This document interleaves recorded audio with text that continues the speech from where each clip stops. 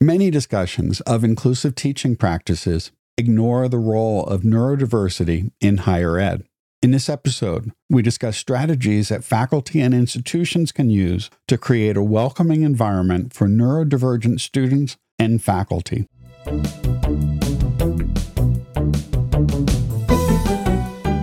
Thanks for joining us for T for Teaching, an informal discussion of innovative and effective practices in teaching and learning. This podcast series is hosted by John Kane, an economist, and Rebecca Mushter, a graphic designer, and features guests doing important research and advocacy work to make higher education more inclusive and supportive of all learners.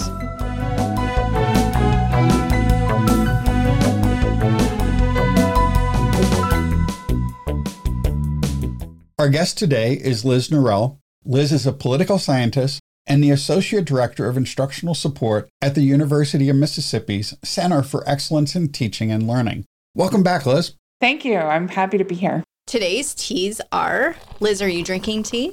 I am not. I am drinking some vitamin water, tropical mango flavor. So there's some stuff mixed with water. That's tea, right? Yes, sure. And I am drinking Prince of Wales tea today. Oh, I like that one, John. I haven't had that in a while. And I have Awake today. It's Monday when we're recording. That feels fair. But it's getting really boring. I know. We've invited you here today to discuss issues related to neurodiversity in higher education. Before we start, though, could you define neurodiversity and how is this different from neurodivergence? Sure. So I think these two terms get kind of conflated with one another a lot.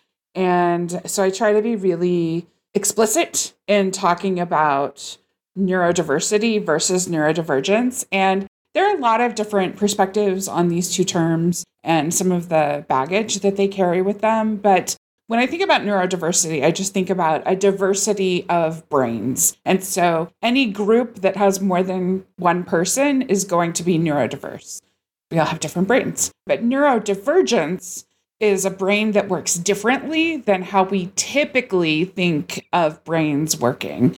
And there are lots of diagnoses that get put under the umbrella of neurodivergent. Some of the most common ones are autism, ADHD, there's Tourette's, there's lots of other ones, dyslexia, dyspraxia, OCD sometimes gets lumped in there. Bipolar disorder will get lumped in there. So neurodivergence is just a brain that works differently than the way we typically think of brains working. We're thinking about college student populations, and I know that this is partially a guess because we don't actually know, but how many do we think are neurodivergent? The estimates that I've seen have been around like 1 in 6 maybe, but I think that it's probably closer to 30 or 35%, honestly. I think a third is probably a reasonably good guesstimate. It's a large number. And I will say that a lot of those students either may not know that they have some sort of neurodivergence, or they may not ever tell us that they have neurodivergence. We'll talk more about that a little bit later, I think. What proportion of neurodivergent students have accommodations through campus disability services? Who knows? If we don't know the denominator, it's hard to know what proportion of people would be registering with accommodations. But I think there's certainly a lot more students who are registering with disability services with an official diagnosis, but there are some barriers to that. And the first one is that it's really expensive and time-consuming to get a diagnosis. So I should say, and I should start pretty early in our conversation by saying that I recently went through the diagnosis process to get a diagnosis of autism at age 45. And it took me a year from reaching out until I had the diagnosis. And I was able to navigate that because I have some experience interacting with medical teams. I had good insurance, but it still took me a year to get an appointment and to get the diagnosis. And so there are a lot of students who may not have the tools or the time or the resources to go through that, even if they suspect it. And I went 44 years of my life without even suspecting that I might be neurodivergent. I think there are a lot of barriers to that. And then once you have the diagnosis, it can be very intimidating to disclose that. To go through the campus accommodation process takes so much time and advocacy. And that comes from a population that's already taxed in terms of their bandwidth and their resources and their just ability to get these things done. So I don't think that thinking about the numbers of people who seek accommodations is even close to representing the population of students who might have these conditions. It would seem that there's a bit of an equity issue here in that students from wealthier households, students from continuing generation households are much more likely to have the resources to go through the process of having the need for accommodations being documented. That's right. And I think this gets into some of the language around neurodivergent versus the neurotypical. A lot of people who are neurodivergent, who have some sort of condition or way of thinking or way of operating, have been socialized to think that there's something wrong with them, this kind of medical model of disability, instead of the more like social model of this is a socially constructed difference. And so to seek out a diagnosis requires a kind of self-containment, I think, to recognize that this is not something wrong with me. A lot of people who have a neurodivergent brain probably feel like they should be able to act like a neurotypical person. So they don't want accommodations because they feel like that is somehow making them less than their neurotypical students. And it's this medical model that has infused so much of our talk about disability, and especially pernicious here, where we know that there are real struggles that students have when they have these neurodivergent brains that we are just not accommodating well in the classroom. I do want to mention at this juncture that we do have an episode 221, Disability in Higher Education, with Kat McFarland that really talks in detail about the accommodation process. And so that's a really great place to learn more about that process in high detail. That was kind of the subject of most of that episode. Most of our college faculty generally haven't been trained to address issues of neurodiversity. Can you talk about some of the common challenges our neurodivergent students face in classrooms? Yes. And it's absolutely the case that we have not been trained in this. And I think also many of my faculty colleagues, past and present, have this idea that an accommodation is somehow like special treatment that's making a class easier for students, when we should, John, as you mentioned, be thinking about this as an equity issue. So accommodations are meant to provide equal opportunity for success. And if you're bringing some of these conditions into the classroom, you're already operating at a deficit. So what are those? Well, it can be things like being really easily overloaded by sensory information. So we see this a lot with autism and ADHD, where as someone who now understands herself to be autistic, I think about this phrase, the lights are too loud. Like it just feels very harsh. And when people are talking over each other, I get very flooded very quickly. This has been the case my whole life. If there are unfamiliar foods or drinks, that can be really overloading. And so background noise, people who are close to each other, uncomfortable seating, these are all things that can show up in our classrooms that can cause someone with a neurodivergent brain to go into kind of overload. And that, of course, reduces their ability to pay attention and to learn and to retain information. Unclear communication is a huge challenge for people with neurodivergent brains, because it's often the case that there's some sort of like inability to recognize sarcasm or the ability to get some nonverbal communication. Oftentimes, people with neurodivergent brains will interpret everything very literally, and so they miss out on some of the nuance. For me, it's been this like obsession with choosing the just right word because I need it to be precise. And I can get really fixated on that sometimes in a way that feels very pedantic, but that is really just me very much trying to communicate clearly. When there's unclear terminology, write professionally or be collegial or work well with others. Like, I don't know what any of that means. I have no idea. And there's an assumption that there's some shared social norms that may not be as visible to people with a neurodivergent brain. There's a lot of course, well-documented social aspects to neurodivergence.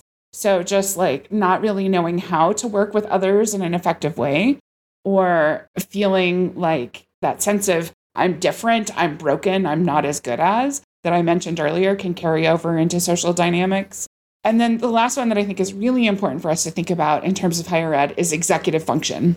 So executive function is that ability to kind of be a taskmaster of your own attention and brain. And so things like prioritizing work, time management, how to take notes, how to make decisions, how to cope with the ups and downs of life, due dates, all of those things like managing systems is really hard when you have a neurodivergent brain. And we often assume that our students have those skills.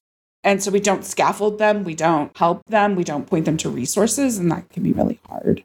So those are just like 4 big clusters: sensory overload, communication, social interaction, and executive function.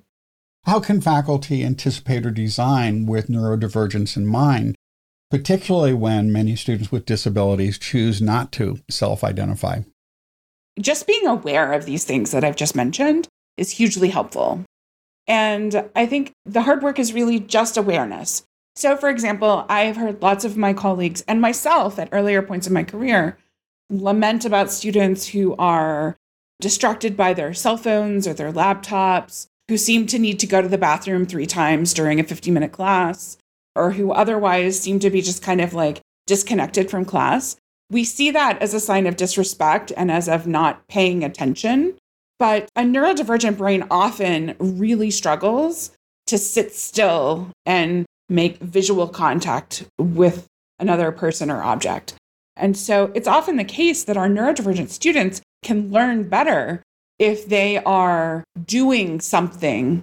The more physical, the better. So for some of my students, it's things like knitting in class or coloring or doodling.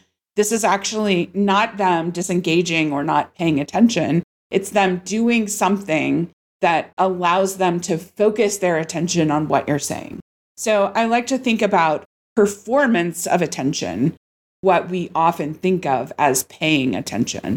So if a neurodivergent student is going to perform attention, they're probably not actually listening to anything you're saying, because they're using all of their brain power to do the things that you think mean they're paying attention. With that said, this sort of notion that we have to reorient our thinking about what students are doing and what that means in terms of their engagement with us, I think being really clear about scaffolding what tasks are needed, providing clear deadlines. So Karen Costa, who is just brilliant, talks a lot about ADHD, and she is a person with ADHD. And she talks about the need for more structure, not less, that flexibility can be useful, but you need a lot of structure.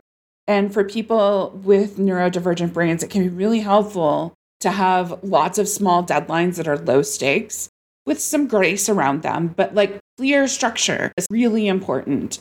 Messaging to students, like, here's how you do this class. So if that's working in a group, that's giving specific roles and asking the students to decide who's going to be the note taker and who's going to be the reporter and who's going to be the crazy idea person and who's going to be the let's bring it back to the text person. So just kind of delineating some specific roles, communicating clearly and in multiple modalities. So especially if you're doing a lot of audio lecturing or giving of directions, making sure that those are also available in writing so students can come back to them later when they know that you said something but they don't remember what. And then just being really aware of that sensory environment in which you're learning.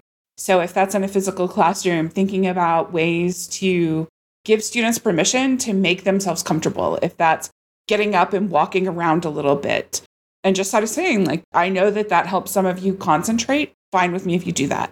Telling them that they can get up and leave the room for a couple of minutes if they need a break.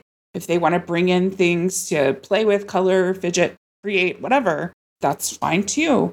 A lot of my students like to sit on the floor. I mean, that sounds like a disaster for me and my middle-aged body, but when you're 18, it's like easy to get up off the floor. And so if you want to sit on the floor, sit on the floor. It's cool. If that helps you be more comfortable. So I think it's awareness and then just messaging to students that they can do what they need to do. And I just want to say one more thing about this, and that is, even if you are not neurodivergent, even if you are what people define as neurotypical, you can talk about students you've had, people you know, friends, family members, colleagues, people who are neurodivergent. Talk about some of the ways that they have given themselves permission to make their environments work for them so that you're messaging to students that you understand and that you support those kind of self-advocacy efforts. So you don't have to do all of that on the first day of school, first day of class. That's a lot. But I often include something on my syllabus that says, you may have accommodations or you may not. But if there's something that I can do to make this class easier for you to participate in meaningfully and be successful in according to your own goals, then I will do it as long as it's something within my power to do. So you don't need formal accommodations to ask me to do something to help you. One of the things that I heard you mention and often come up a lot in inclusive pedagogy and other spaces is the idea of scaffolding. Here again, we have this assumption that everybody knows exactly what that is all the time. But part of that is really about helping students understand their priorities, perhaps within a class, and also how to manage their time related to certain kinds of tasks. Can you talk a little bit about that component of scaffolding and what that might actually look like in practice? Yeah, it's hard for me to tease that out without thinking about lots of other things too, because we as faculty are coming into the classroom with certain ideas about what should be important and what students should want to do in order to be successful, whatever that means. And I have really had to learn over my teaching career to check myself on that because my priorities are not the same as my students. I remember once I was grading a student's final exam they had done. It was very, very early in my teaching career. I'm embarrassed to even say what they had done for their final, but it was multiple choice and I was grading it by hand. And I told them they could just stick around. I would grade it real quick and then give them their final grade because I had done everything else before then. And I looked at the student who had come to class every day and had really meaningfully participated and said, your final grade is a C. And I was so apologetic, like, oh my gosh, I'm sorry. And this student was like, yes, I passed. And it was a real moment for me of just like saying, okay, you cannot put your own values and goals onto students because that was literally the student's dream, was to get a C and not have to take the class again. I think when we're talking about students, it's really having that very frank conversation. Like, some of you are here because you are being required to take this class, and I know it wasn't your choice, and I'm going to try to make it as the least awful it can be for you. And I'm going to ask you to try to invest at least enough time to give it a fair shot. But I don't expect that everybody has the same goals. And so let's take a moment and reflect on what success for you looks like. And then what do you need to do over the course of the next 15 weeks or whatever it might be in order to make that goal? And so we sort of assume that our students' goals are to get a good grade and to move on to whatever the next thing is. But maybe it's not. Maybe they're just taking the class for fun. Maybe they don't care about the grade. Maybe they're an adult learner who has a curiosity about something. After I graduated undergrad, I took an ethics class online. This was like 2001 or 2002, maybe. So it was very early days of online teaching and learning. And I took it through the community college just because I had never taken it and I thought it might be interesting. It really wasn't interesting for me. So I just stopped paying attention, but I did not consider that a failure. I got a little bit of information. I also took a macroeconomics class because I had never taken a macro class. I had taken micro, and it was all online. And I did all the work, but I didn't turn in any assignments because I just didn't care about these. I just wanted to learn it. So I think having these conversations can be really helpful in students figuring out what it is that they want to get out of a class. Going to that point you made about structure, this is something we're seeing an awful lot, certainly in the work on inclusive teaching and Vijay Sathi and Kelly Hogan's book, as well as the work of Marianne Winklemas on transparency in learning and teaching. There seems to be a convergence that by providing students with structure and support, it can do a lot. It can benefit pretty much all students. In past discussions, when we spoke to those authors, much of the focus was on the benefits to first-gen students and to students who were historically minoritized. But it's kind of nice to know that the same inclusive teaching strategies also addresses issues of neurodivergence. I had an experience at my last job where I just kept asking my dean, give me a set of rules and I will follow them. And she would say, well, just use your best professional judgment. And I don't know what that means. I think people with certain kinds of neurodivergence just want you to tell them what to do and they will do it. Give me a set of very clear expectations and I will meet them. And this can work for everyone, just like clarity. And it doesn't have to be punitive. I'm very fond of Kate Denial's pedagogy of kindness and this notion that like it should be kind, which can be, as Sarah Rose Cavanaugh says, like a warm demander. I want you to have expectations of me. I want to know that you care about me, but just be really clear because clarity is kind. And yes, it helps with all of those things. So the first generation students, the historically minoritized, the neurodivergent, lots of different kinds of people are benefited by this. And even the third generation, middle class, neurotypical student also benefits from clarity. Imagine that, not spending all of our cognitive energy trying to figure out what people want. Exactly. What are some of the challenges that neurodivergent faculty face in their careers? We've talked a lot about students, but we also know that faculty also exist. We do. And we're not all like cut from the same cookie cutter. I can tell you just from my own experiences that higher ed can be really hostile to those who are neurodivergent. I've had really great experiences and I've had some really challenging ones. I think that it's helpful when we're aware of these things for students because we tend to have the most power over their educational experience. But we also share power with our colleagues. And so knowing what some of these things are can help us understand the behaviors of our colleagues that we might have been inclined to read as subversive or unprofessional or lacking in collegiality. Those words get used a lot for a lot of different kinds of identities and traits. Neurodivergence is certainly one of them. So as a woman who's neurodivergent, that intersectionality means that I'm always on the lookout for that kind of language of like unprofessional and not collegial and you're being difficult in some way. Well, or maybe I just don't understand what it is that you're asking of me. I also think we need to be really careful when we think about this idea of fit. So especially in hiring, we are looking for someone who will fit. But fit often means like me. And it can be very exclusionary to people who have some sort of neurodivergence because they may not act the way that you do. But that's actually a strength. I think when you look at the different kinds of neurodivergent conditions, ADHD brains are so good at hyperfocus. They just don't always do a good job of like understanding time, right? There's a kind of time blindness, but they're so good at that. And autistic brains are so excited about the things that they're excited about. And that energy is so captivating. And so these are not weaknesses. These are strengths that can really help us appreciate things in our work that we wouldn't if we didn't have those around. So when thinking about working with colleagues, all of the things that I said before, sensory overwhelm, communication, social interactions, and kind of executive function, we should be thinking about those things with our colleagues as well. So when I design a workshop, for example, in our Center for Excellence in Teaching and Learning, I'm thinking about, okay, how do I create a space where the chairs could be moved away from the rest of the group so that people can have a little bit of space and kind of get away from that? Can I dim the lights a little? Can I make sure everybody's using a microphone, but also let people know that if they want to put in their loop earplugs, as I do, you can do that to kind of limit some background noise.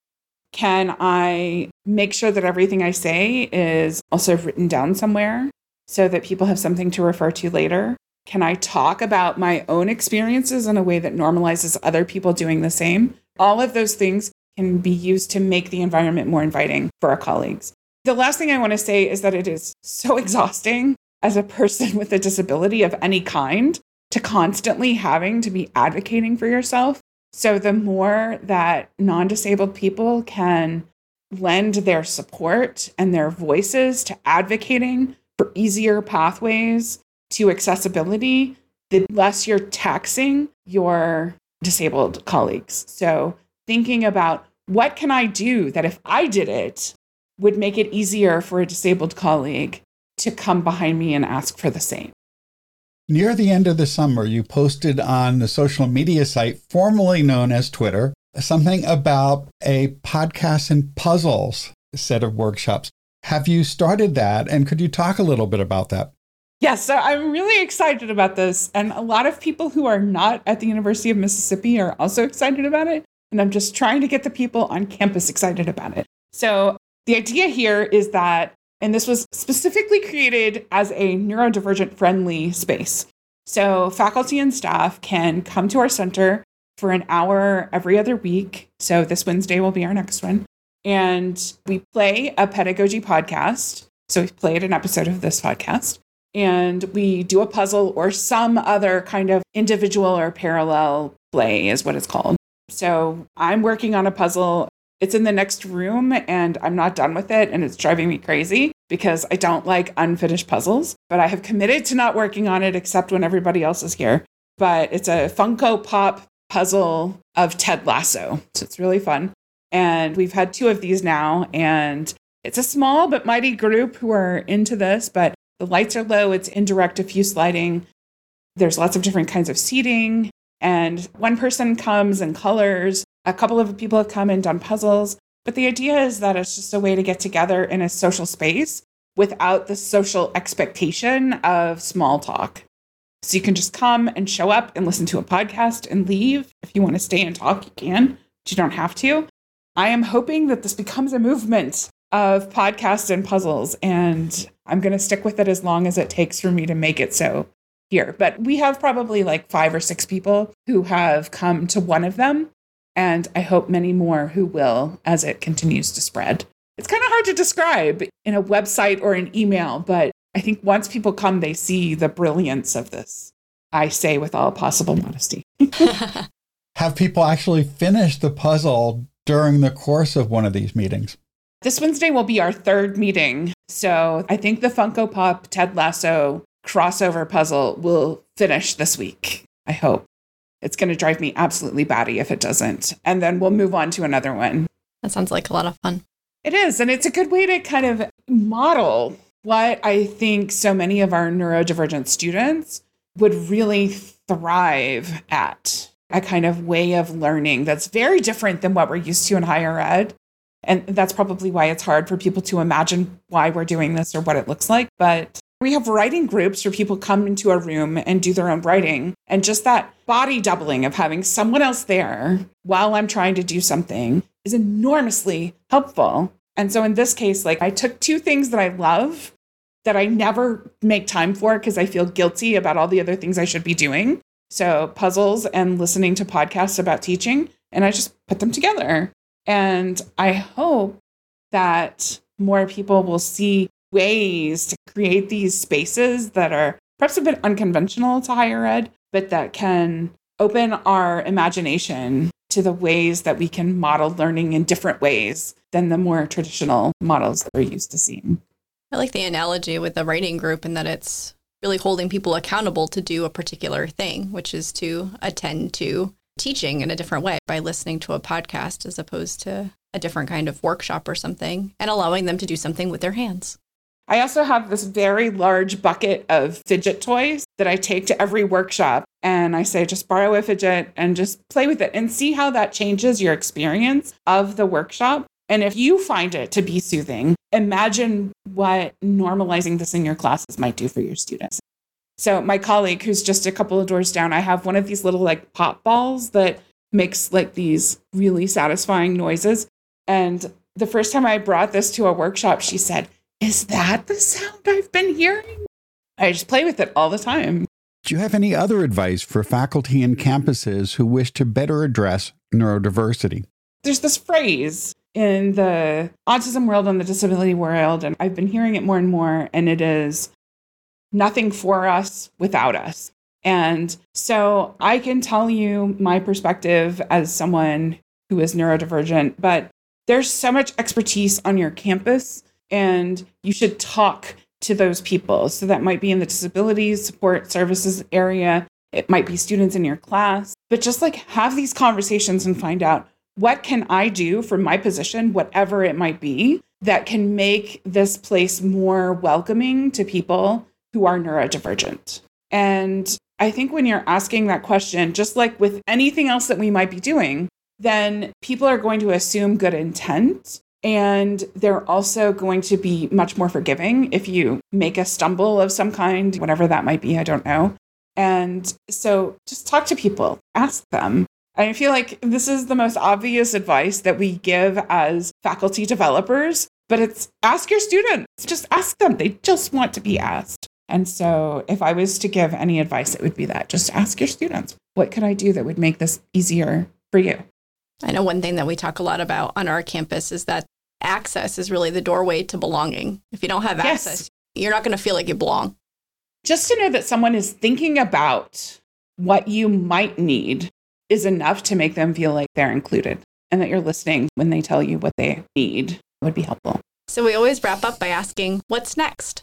I have so many writing projects that I'm just sort of getting started with. So I just recently finished a manuscript on my book, The Present Professor, that I mentioned the last time we talked. And so that's going through the publishing process and will eventually go out in the world, I assume, knock on wood. So I'm filling my time while I wait for progress there on, it seems like about a dozen other writing projects, all of which are just kind of me thinking. I've been really interested lately in talking about the role of learning outcomes and what we decide rises to the importance of a learning outcome. And if I may say this one controversial thing that I just keep saying to everyone I know, I don't think you as a student should be able to fail a class for doing something or failing to do something that is not a learning outcome of the course. So if turning in something 2 days late means that I fail the assignment, then shouldn't that be a learning outcome? Timeliness? I don't know. It just feels to me like if we're going to assess learning, then we should be assessing learning and not all the other things that are performance of learning. So I've been thinking a lot about that and a whole bunch of other things. That's what's next. Something. Many things.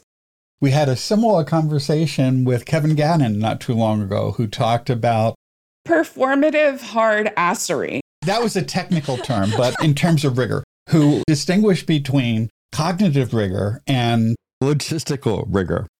Well, thank you. It's great talking to you, and we look forward to more conversations in the future. And when your book gets closer to coming out, we'd be very happy to have you back on to talk about that, as well as any other topic that comes up in between now and then.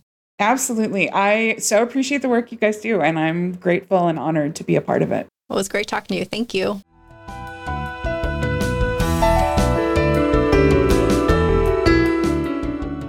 If you've enjoyed this podcast, please subscribe and leave a review on iTunes or your favorite podcast service. To continue the conversation, join us on our T for Teaching Facebook page. You can find show notes, transcripts, and other materials on tforteaching.com. Music by Michael Gary Brewer. Editing assistance by Ganesh.